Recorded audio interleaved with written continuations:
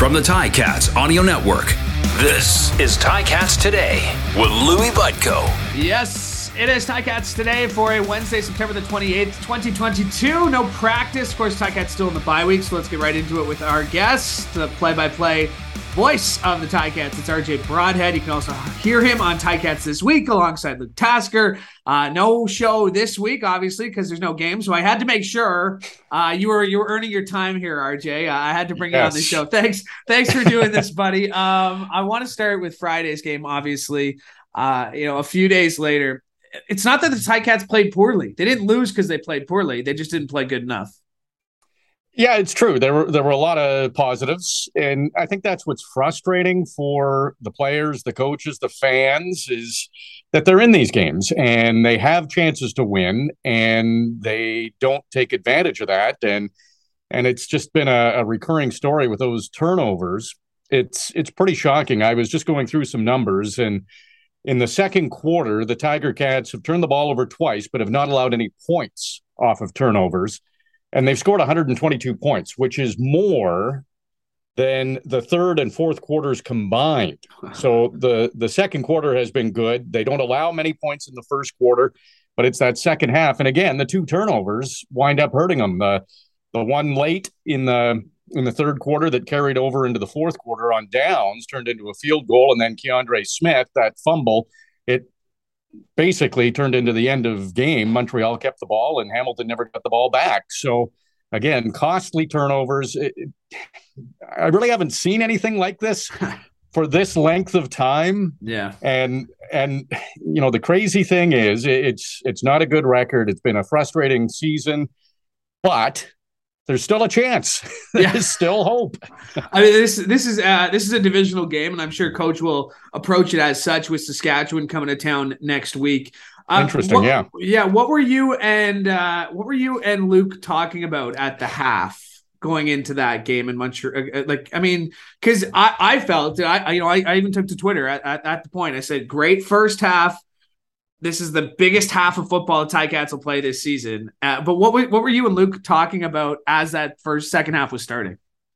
Yeah, it's funny, Louis, because we've just seen it so often in the second half that whatever the lead is, it doesn't seem to be large enough for the most part. And so we were both a little cautious. We thought that the Tiger Cats played pretty well in the first half and really shut down Eugene Lewis, who had been a real Ticats killer. He had one reception for 3 yards in the first half. That's impressive to hold him to that. And I was optimistic they'd be able to continue that, but he ends up with 2 touchdowns and puts up pretty good numbers in the second half. So that definitely changed. But that's, Luke and I were both pleased with the opening half of the Tiger Cats, but also didn't want to see the same story occur in the second half. And, well, we all know it did. And fourth quarter, that was another thing I went through. And only 4 times this year have the Tiger Cats not allowed double digits in points allowed from the other team. So just 4 times they've held the opponents out of double digits all season long, and that's tough when you don't build up a big enough lead. You're going to have a 4-10 record. Yeah, 4-10 is where they stand. Like I said, the season's not over. Can you not help but think, man, what this season could have been, though? I mean, even watching that game, Pappy White goes out. Tim White goes out on the very next play. Luckily, Tim came back. Pappy did. And Randall Jr. going down. Obviously, nice to hear that it was all more precautionary than anything else and him flying back. But, I mean, we can go on. RJ, Chris Van Zyl, Braylon Addison, Dane Evans for games, Simone. I mean, how do you stop yourself from thinking, what if? Well, it's really a tough situation. I went through before that Montreal game and counted 12 players who would be starters for the Tiger Cats who were injured. And then I went through Montreal's, and they had, I'm guessing, about 5. So that's a big difference. When you have basically, if you have 12 guys out that would be starters, that's one side of the ball. Yeah.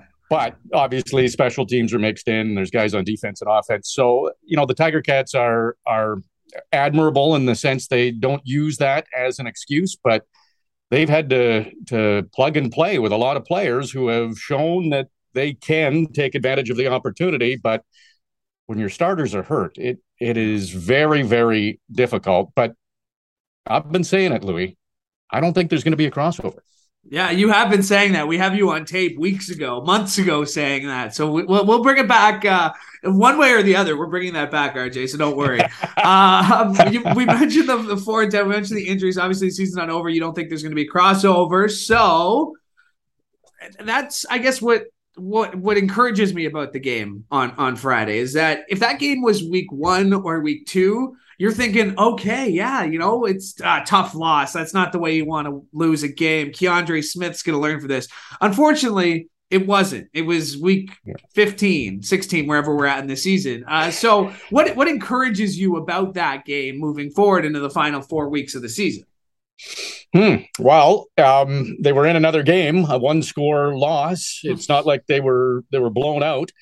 So it just really comes down to turnovers. It's funny when I'm doing the statistics. I keep my own little stats and I'll go through and how Tiger Cats lose this game. Yeah. And then it always boils down to the turnovers. And the turnovers, again, I mentioned how they were costly, a field goal on one of them. And again, Montreal was able to run the clock out. So it's the turnovers over and over. They have to protect the football. They know that, but it has to happen. It has to happen now. And again, I love the situation there, and just with fate, with the Riders coming to Hamilton on October the 7th. I mean, you when that schedule came out, kind of thought, well, how much is that game going to mean? Well, it's going to be huge. Yeah, crammed between a couple of divisional matchups as well, with the Ottawa finish to the season.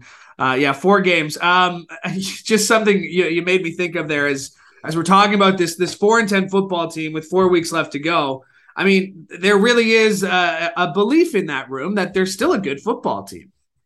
And they are a good football team. They just can't make those mistakes, and they have to make the plays when they get the opportunity. I think it's fascinating because the Riders play Winnipeg on Friday, and Winnipeg is going to be an angry football team. They have a chance to wrap up a home playoff game, but they've been festering on this Hamilton loss. I think the most points they've given up in about 7 years or something, I read. So they've been thinking about that. They're going to be hungry to lock up a home playoff date. So that's not going to be easy for the Riders. And then it's Friday against Hamilton. So the scenario there is if the Riders lose to Winnipeg and Hamilton can beat the Riders, then they'll be within 2 points, the Tiger Cats will, of the Riders, and they'll have a game in hand. So let's say Tiger Cats take care of that game in hand. They're essentially tied with the Riders, so that's exactly where they want to be. A tie is fine. There won't be a crossover if there's a tie. The team from the West has to outright beat the third-place team in the East. So a tie is all the Tiger Cats have to go for, and it is definitely possible, but they need a little help. They need the Bombers to be the Bombers on Friday, and they have to be the Tiger Cats that we saw against Winnipeg on October the 7th and win that game against the Riders. Dane Evans, another a solid performance. Obviously, he didn't get the touchdowns that he wanted, but the numbers were there. The completion was solid at 78%. He held on to the football when he needed to, and really encouraging to see back-to-back strong performances from number 9 for the Ticats. Oh, absolutely, Louis. I'm loving Dane's game the last 2 games. Yeah. And you mentioned it earlier with the injuries to receivers. That's not easy because, David Ungerer, credit to him, he came in and had a fantastic game, and Dane Evans had confidence in him and went to him numerous times. So there were a lot of receivers. Again, Dane threw the ball around, distributed it well. Wes Hills ran well. The offensive line was pretty solid again, but Dane Evans' game is pretty close to where it needs to be, if not where it needs to be for this final stretch run, and that gives the Tiger Cats a chance. Yeah, and something Dane said a couple of weeks ago before this really solid performance against Winnipeg. He said, "When your mind's right, your body seems to follow," and for sure we know Dane's been talking a lot about that.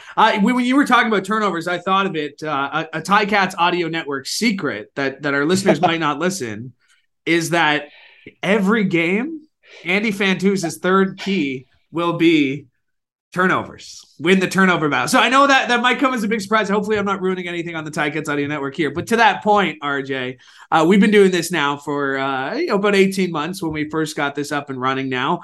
How have you been enjoying it? I mean, obviously it's a lot of fun to call football games. It's a lot more fun to call winning football games, but football was something that was new to you. You had been in the business for a while. Just take us through what the last 18 months have been like here at the Ticats Audio Network. Really, Louis, it's been career rejuvenating. It has been so much fun, and that's the big word. You have to have fun when you're doing this job. Call it a job, call it work. That's maybe stretching it a little bit, but don't tell people that. Don't tell RJ. People ask me all the time. I'm like, it's still a job. Even right. No matter how much fun you're having, I always like to tell people because they're like, "Oh, how's work?" I'm like, "Oh, it's still a job." Well, isn't it the best job ever? Yeah, but like, I don't want to rub it in your face. So anyway, yes, it's still a job. Let's pick it up from there. Yeah, there is a paycheck for sure, but everybody's so great. We've gotten to know each other personally, and talk about families and have some laughs. And I know we all kind of keep in touch over text messages or Zoom or Riverside chats. So it's been so much fun. I really enjoyed that Winnipeg win. I've told, I think I was on with you and Luke talking about it. I was exhausted. I put so much emotion into that game, which I love. I don't mind being exhausted. I can handle that. That's a good sign for the Tiger Cats, but it was, that was a little overdue, I would say. And I think the Tiger Cats needed that, and they have to rekindle that game that they had against the Bombers in their final 4 games to have a chance. But as far as me, I can't wait to get to the stadium for games. It's been so much fun. It really, I mean, there's a different buzz, right? I mean, that really is, for me, it's the pregame stuff that I love. That I love the walking around. I love talking to people. The game itself is awesome, but you could have your day ruined by a bad game. Everything beforehand, like there's so much optimism. People are high fiving, but yeah, you nailed it right on the head from a broadcasting perspective, because I'm a younger broadcaster, but I also know there's a next, just a baby. But there's a next generation of broadcasting students, and I know how much the business has changed, even in the time that I've been in the business. So what would your piece of advice be for a young broadcaster who's looking to make their way into the industry, and for what you've done, which is again that career rejuvenation, that new sport, the new opportunity? What advice would you have for a young broadcaster listening to this? I'd basically tell them just to never say no. If you're asked to do something, do it. And it might not be your favorite sport or your favorite role, but do it, do a good job at it, and it might lead to that dream job down the road, but never say no. And I guess you never know what that dream job's going to be, right? I mean, you might think you're somewhere and this is what you want to do, and then life throws you a curveball, and just being open to opportunities, I guess, is something we all have to be open to. Well, it's true. In this business, I've said it a lot, and I've talked to a lot of people in the business. A lot of it is right place at the right time, and fate will guide you, I guess, to the right spot eventually. And sometimes you might miss out on a job, but it was probably meant to be, and something better is coming up down the road.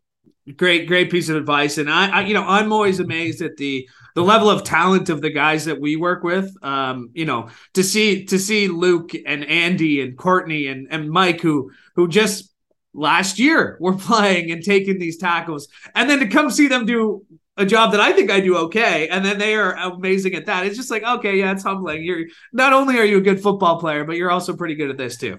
Well, you're right, Louis, but that's the professional athletes in them. Yeah.